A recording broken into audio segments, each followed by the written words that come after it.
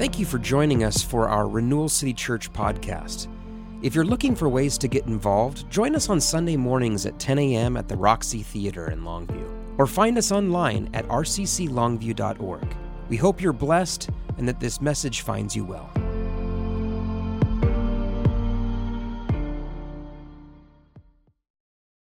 Good morning, I'm James. I'm the pastor here at Renewal, and I'm tasked with bringing the word of the Lord to you today. So thanks for being here to listen. I had a conversation this week with someone who attends here, and they were sharing about church last Sunday, where they were here, and it was just during worship. Someone came up and felt like the Lord had just given them something specific to pray over this person, and this person was so deeply impacted by someone else in the church coming and praying over them, and I told them, oh man, I'm so relieved, because I felt pretty jet-lagged and discombobulated teaching last week, and it was one of those weeks where I go home and I'm like, man, that really felt like I just wasted everyone's time. We should have just phoned it in and canceled church that day, but something really awesome happened to somebody, because somebody was willing to hear the Lord and pray and speak out. And I was just thinking about that when, Tyler during worship felt inspired to say, hey, give us an opportunity to pray for one another. And I just want to encourage you all to really make the most of those opportunities when maybe the Holy Spirit's tugging on your heart, or someone that's leading up here sets the table for you to minister to one another. I really think that could be the most valuable thing that happens all day.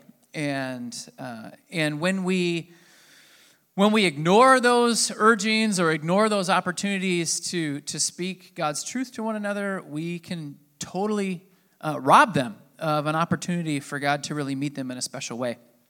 I had a situation where I felt like God met me in a special way through somebody else as I was traveling home from Cambodia almost 2 weeks ago now.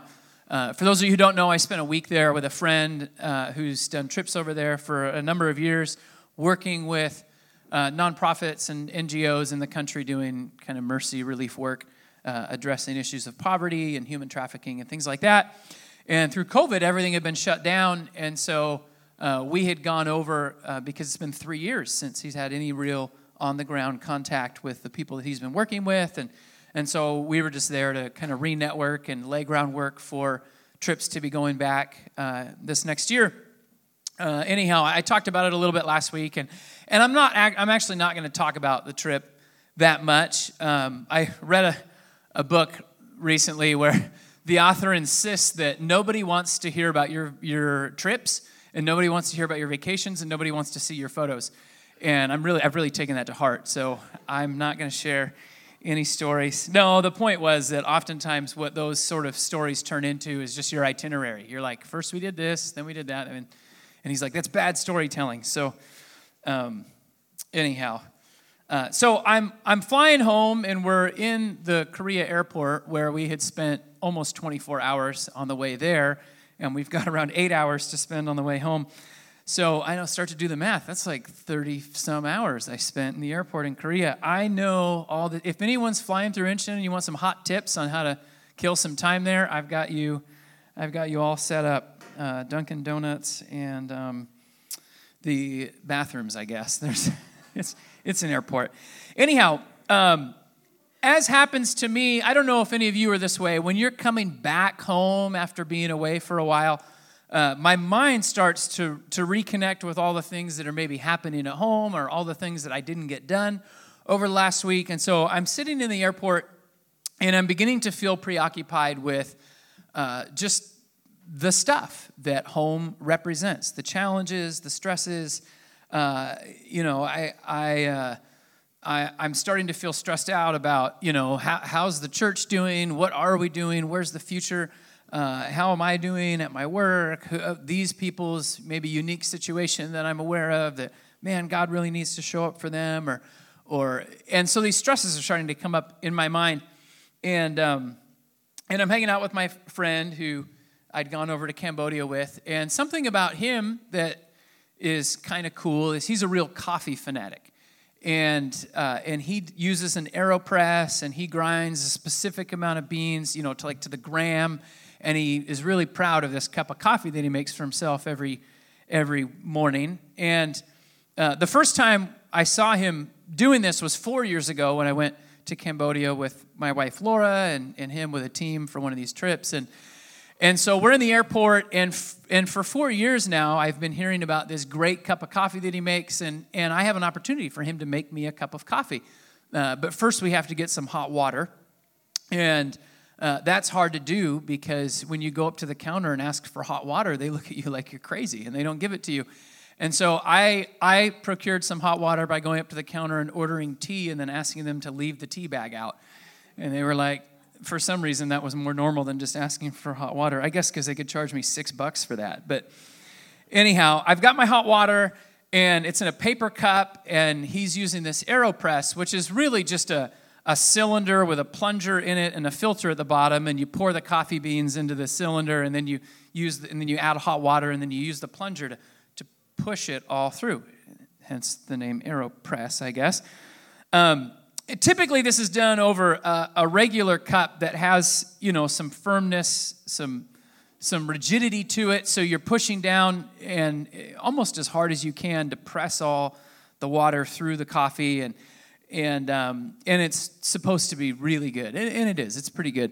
But I'm doing this over a paper cup because I just got the hot water in a paper cup, and so my friend Phil and I are both working together. I'm holding the AeroPress, and he's trying to push it, and I'm trying to hold it up and keep this paper cup from becoming a paper gasket. And as we're pushing down, the water's kind of spilling out here and there, and the steam's burning our hands, and it was a delightful experience that made a bit of a mess everywhere. And so Phil takes all the equipment to the bathroom to go and clean up the mess, and I'm sitting there ready to sip my delicious cup of coffee and thinking about all the stresses of going home. And my friend Phil comes out of the bathroom and comes back over to me, and I can tell, like, something's different. He's like, James, Jesus just met me in the bathroom. I'm like, oh, wow. What did he say, And Phil's like, well, I've really been stressing about going back home and all the challenges I have. He has a board meeting for his organization that happened last week where they kind of do an annual board meeting because the people are all over the country, and this is like the big deal, and he's stressed about the board meeting, and he's stressed about the ministry and the future of the ministry, and is he doing everything he should be doing? And it sounds a lot like me, right? He's like, I'm sitting there in the bathroom, I'm stressing about all this stuff, and I feel like the Lord says to me, you're worried about all the wrong things. What you should be worried about is obedience. And he's like, oh, yes, Lord. He says, I said, yes, Lord. And then I got a paper towel and I wiped down the sink and I left because he was a YWAMer. And if you know anything about YWAMers, we really feel like the fear of the Lord is somehow tied to never leaving a mess for other people behind you. And so you can recognize a YWAMer by the way they clean up after themselves. Anyhow, so he shares, actually, after he said that, it hits my heart, right? Like, oh, yeah. And as he's sharing what the Lord's speaking to him, I feel like God is speaking to me through what he's saying to my brother. And so my immediate response was to go to the bathroom, get a paper towel, and clean up the mess where I just pressed the coffee, and it was all over this kind of marble planter. Anyhow, I'm consumed and worried about, everything from bottom lines and budgets to bottoms in seats to the city homeless crisis and all of these things. And this word of the Lord comes to me through my friend that what I need to be worried about is obedience. I'm thinking, that word is convicting. Like it feels like, oh yeah, no, I shouldn't. There's an adjustment that needs to happen. I shouldn't be worried about all these other things. But the word was also so liberating for me because there's so much that I can do whatever I can do, but I have no control over. And it's really up to God to take care of everything beyond my obedience. The one thing that God requires of me in my role as a pastor or in my role as a follower of Jesus is that I am walking with him and I'm obedient to the leading of his Holy Spirit. My relationship with him as my Lord and King is far more important than, my effectiveness as a minister or any of the other metrics that we might measure success in a ministry by. Those things don't even factor on the same scale as trusting and obeying the Savior and the lover of my soul and the King of all the world. We're going to return to the Gospel of John for a number of weeks before we get into the Advent season. And the whole idea of this is to learn from Jesus' life. And I know as I've read the Gospels, I'm struck by how many times Jesus ends up in just the right place at just the right time, saying just the right things to just the right people. And you can contrast that with my life, and I feel like, even if I've got maybe 2 out of 3 of those right, like it's pretty much guaranteed I'm going to do the wrong, like I'm going to say the wrong words, or I'm going to be in the wrong place at the right time. As a follower of Jesus, I think, man, I should really be concerned about whether my life looks like Jesus' life. That the truths that we can find in Jesus' life, about Jesus' life in Scripture, are truths that would describe my life as well. Paul's writing to the Philippian church, and he has this to say to them, talking about the mindset that a follower of Jesus should have. He says, have this mind among yourselves, which is yours in Christ Jesus. Jesus, who, though he was in the form of God, did not count equality with God as a thing to be grasped. He emptied himself, taking the form of a servant, and then being born in the likeness of men, and being found in human form, he humbled himself to becoming obedient to the point of death, even death on a cross. Paul's talking about the mindset that we are supposed to be embracing as followers of Christ. And there's themes of emptying ourselves, themes of humility, and themes of obedience that we're supposed to be latching onto. What does it mean to be a follower of Christ? What kind of a mindset does a follower of Christ have when they encounter the world and when they engage society around them? The same mindset that Christ had when he came into our world. A mindset that although he was God, emptied himself of that idea and embraced his humanity, embraced life as a lowly human being, and learned and exercised that humility through obedience. Obedience even to the point of death on a cross. Jesus overcame sin and death by being humbly obedient to God. I think this is super important because the whole idea of a fallen world, the world is fallen because of disobedience. This is why I think God thinks obedience is so important, because through Adam's disobedience, all of the world was plunged into chaos. Through Adam's disobedience, a door was opened and sin and death were able to invade God's good creation. How do we overcome what disobedience has done? We overcome it through humble obedience. Romans chapter 5, the apostle writes, "For as by the one man's disobedience the many were made sinners, so by the one man's obedience the many will be made righteous." Jesus changed the world through his obedience to the Father. And his followers are meant to walk in his footsteps, changing the world through our obedience to the Father, mediated by the Spirit of God that is with us and in us. So we're turning to John chapter 4. We're returning to the story of Jesus with the woman at the well. I taught on this last spring. I think I shared this is probably my favorite Bible story, and so we get to spend a few weeks in my favorite Bible story.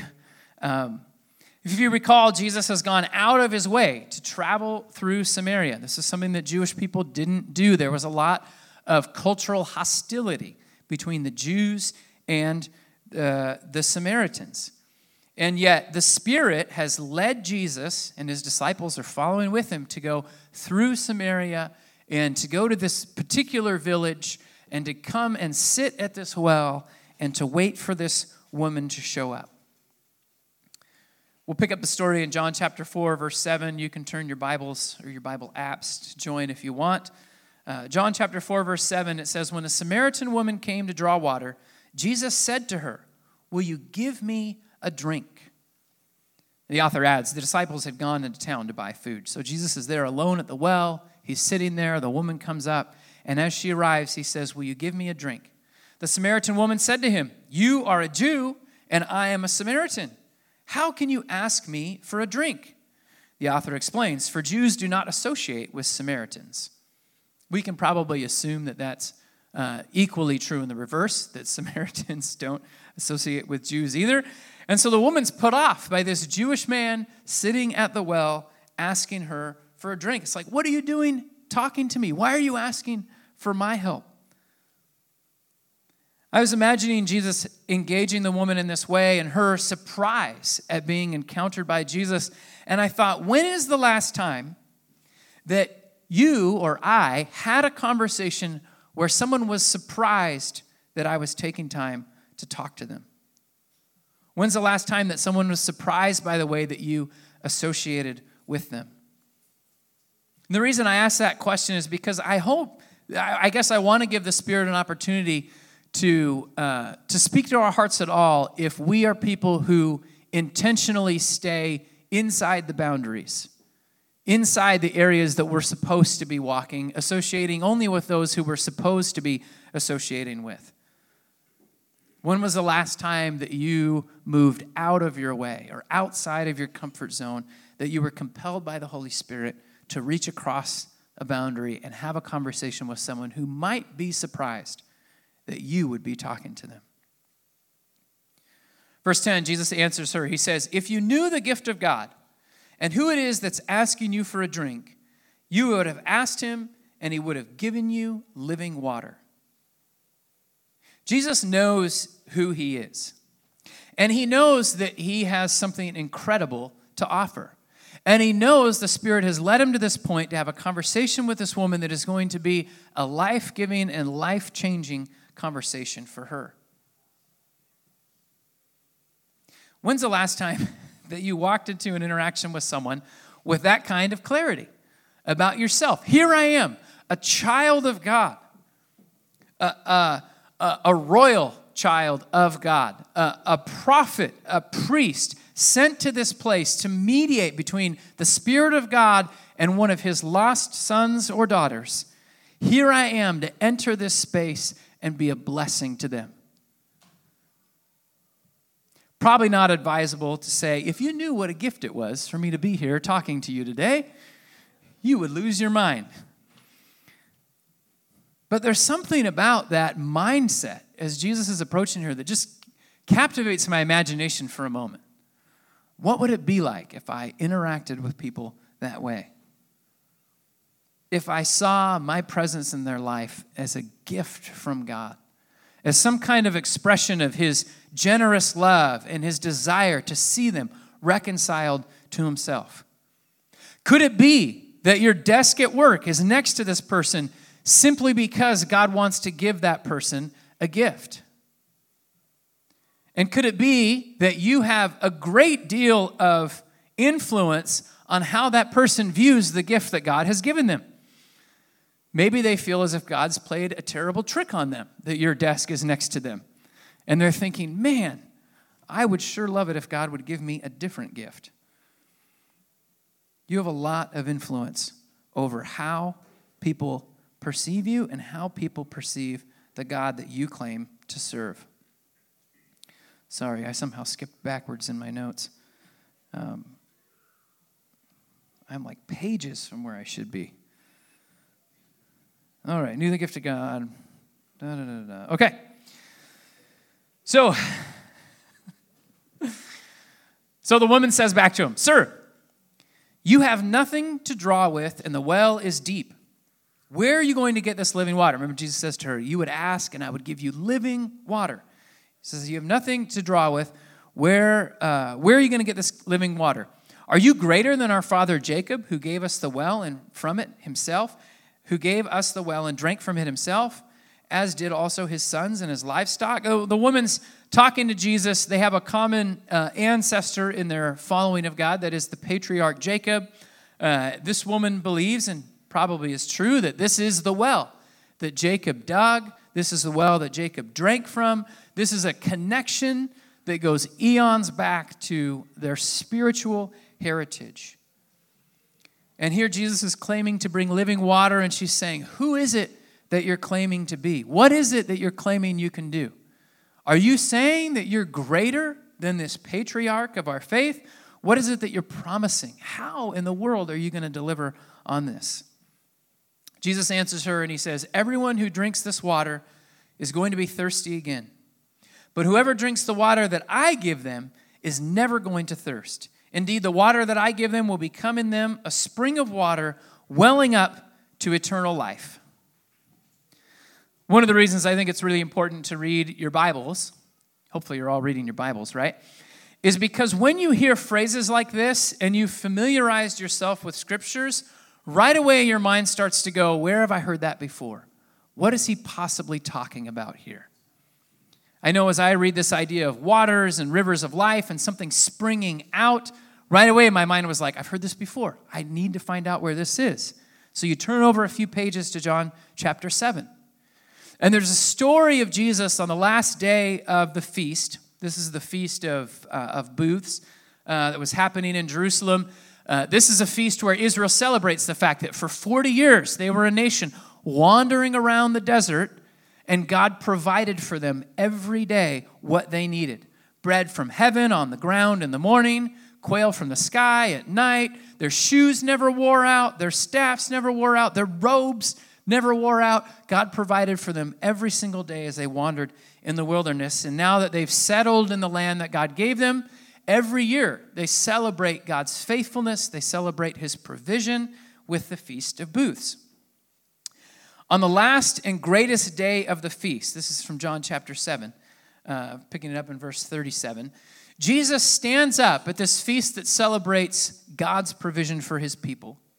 He stands up and he cries out and he says, if anyone thirsts, let him come to me and drink. And whoever believes in me, as the scriptures have said, out of his heart is going to flow rivers of living water. Then John explains, this Jesus was saying about the Holy Spirit, whom those who believed in him were yet to receive. For as yet the Spirit had not been given because Jesus was not yet glorified. What is the drink that Jesus offers to thirsty humanity? What is the living water? It's the Spirit. Good guess. It's the Spirit. The living Spirit of God that God has promised to dwell in the hearts of his people forever.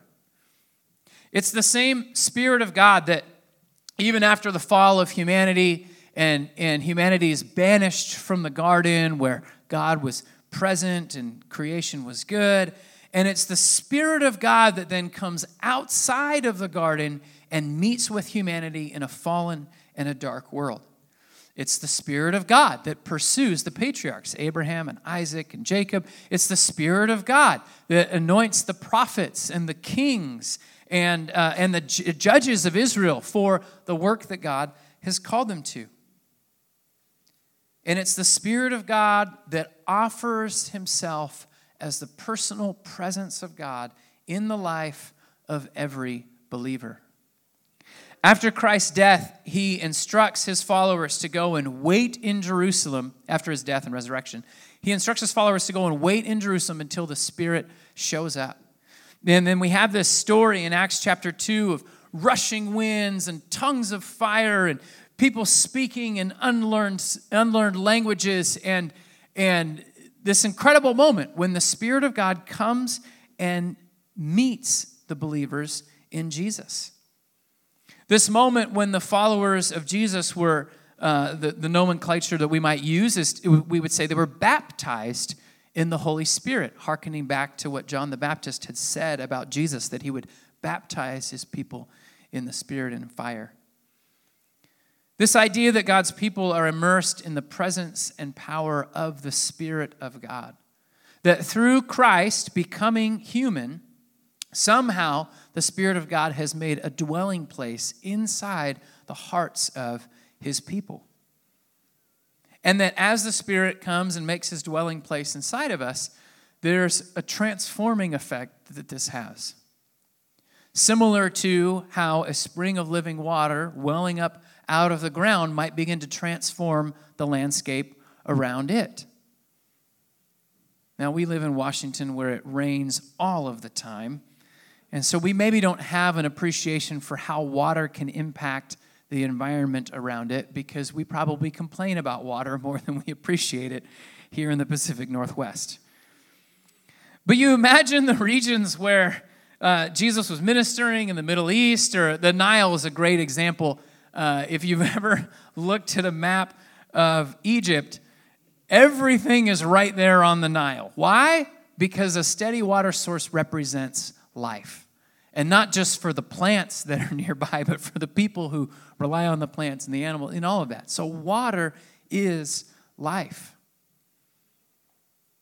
And water is used as a picture or a metaphor for the Spirit's presence in our lives. The source of life for the believer is the Spirit of God there with them. So the woman at the well probably doesn't anticipate everything that Jesus is talking about. She probably doesn't fully understand everything that he's getting at here. But something happened through her interacting with Jesus in this way. First, she believes something. She says to Jesus upon hearing this, she says, "Sir, give me this water so that I won't get thirsty and have to come here to draw water anymore. I don't want to thirst anymore. I don't want to feel stuck in the rat race of coming here to fetch water every day. I want freedom. I want life. I want my thirst to be quenched by this living water that you speak of that brings eternal life." And it's amazing because this is as close to a moment of repentance, confession that we see in the story. And yet, God's Spirit comes to dwell with this woman in a unique and an empowering way, because she then goes on from there to testify to her community about Jesus, saying, could he be the Christ? And based on her testimony or her proclamation of the gospel, many Samaritans end up believing in Jesus that day.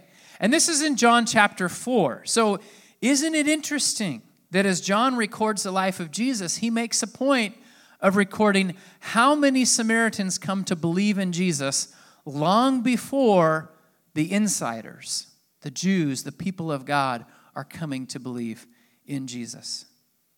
And we see in this a picture of this whole idea of this is why God sends us to out-of-the-way places.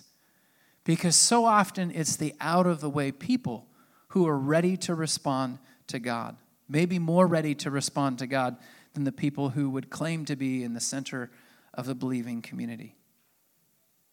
Either way, we see a picture of what happens when Jesus meets somebody and the Spirit of God begins to well up inside of them like a spring of living water.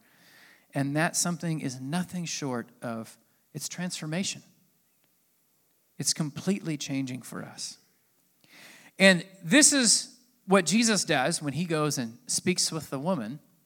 And as we look at Jesus' life, I really think we're meant to be challenged in our own lives.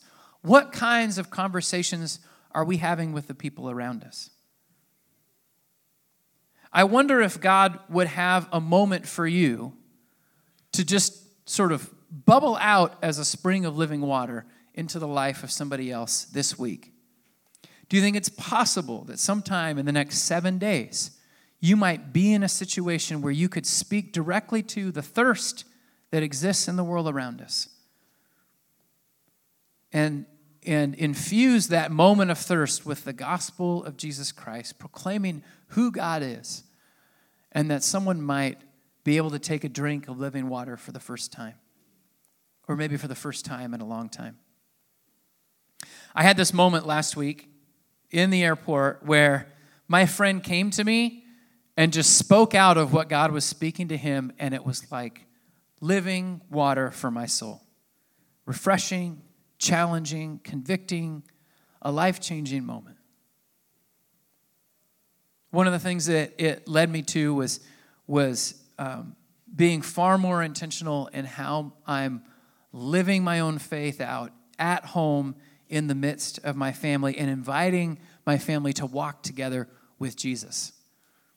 I think something that can happen quite often for people who feel a responsibility to get the people of God to come together and walk with God together, it can be really easy to forget about calling your family along to walk with you in a way that isn't geared around Renewal City Church. And so it was a refreshing moment of conviction for me, and a moment of, okay, forget about the pastoral job performance issues, and how are you doing as a father and a husband and a priest in your own home and walking with the people that God has given you there. It was like a living water moment. And I'm so thankful.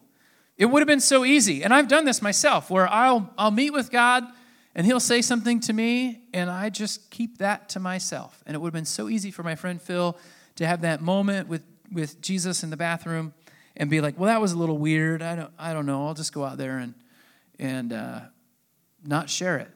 And so I really, my prayer is twofold. One, that you would have moments where God meets you this week, and two, that you would share those moments wherever God would give you opportunities to share it. We want to be people who don't miss out on these kinds of opportunities as we go about our lives and as we walk around this world, meaning to be the presence and the hands and feet of Jesus here. So I want to give you an opportunity to interact with each other a little bit, maybe even to practice this somewhat. What is God speaking to you? How is God working in your life? So we have a few discussion questions that we're going to turn to, and we're just going to spend a few minutes doing that, and then we'll close together at the Lord's table. We'll say at 11:25, we'll have the team come up, and we'll close together at the Lord's table for the service. So, there's a QR code. There's some QR codes on the table. You can move your chairs a little bit. Maybe look around. If someone's sitting somewhat by themselves or in a really small group, circle up a little bit together and take a few minutes just to talk to each other and let the living water flow.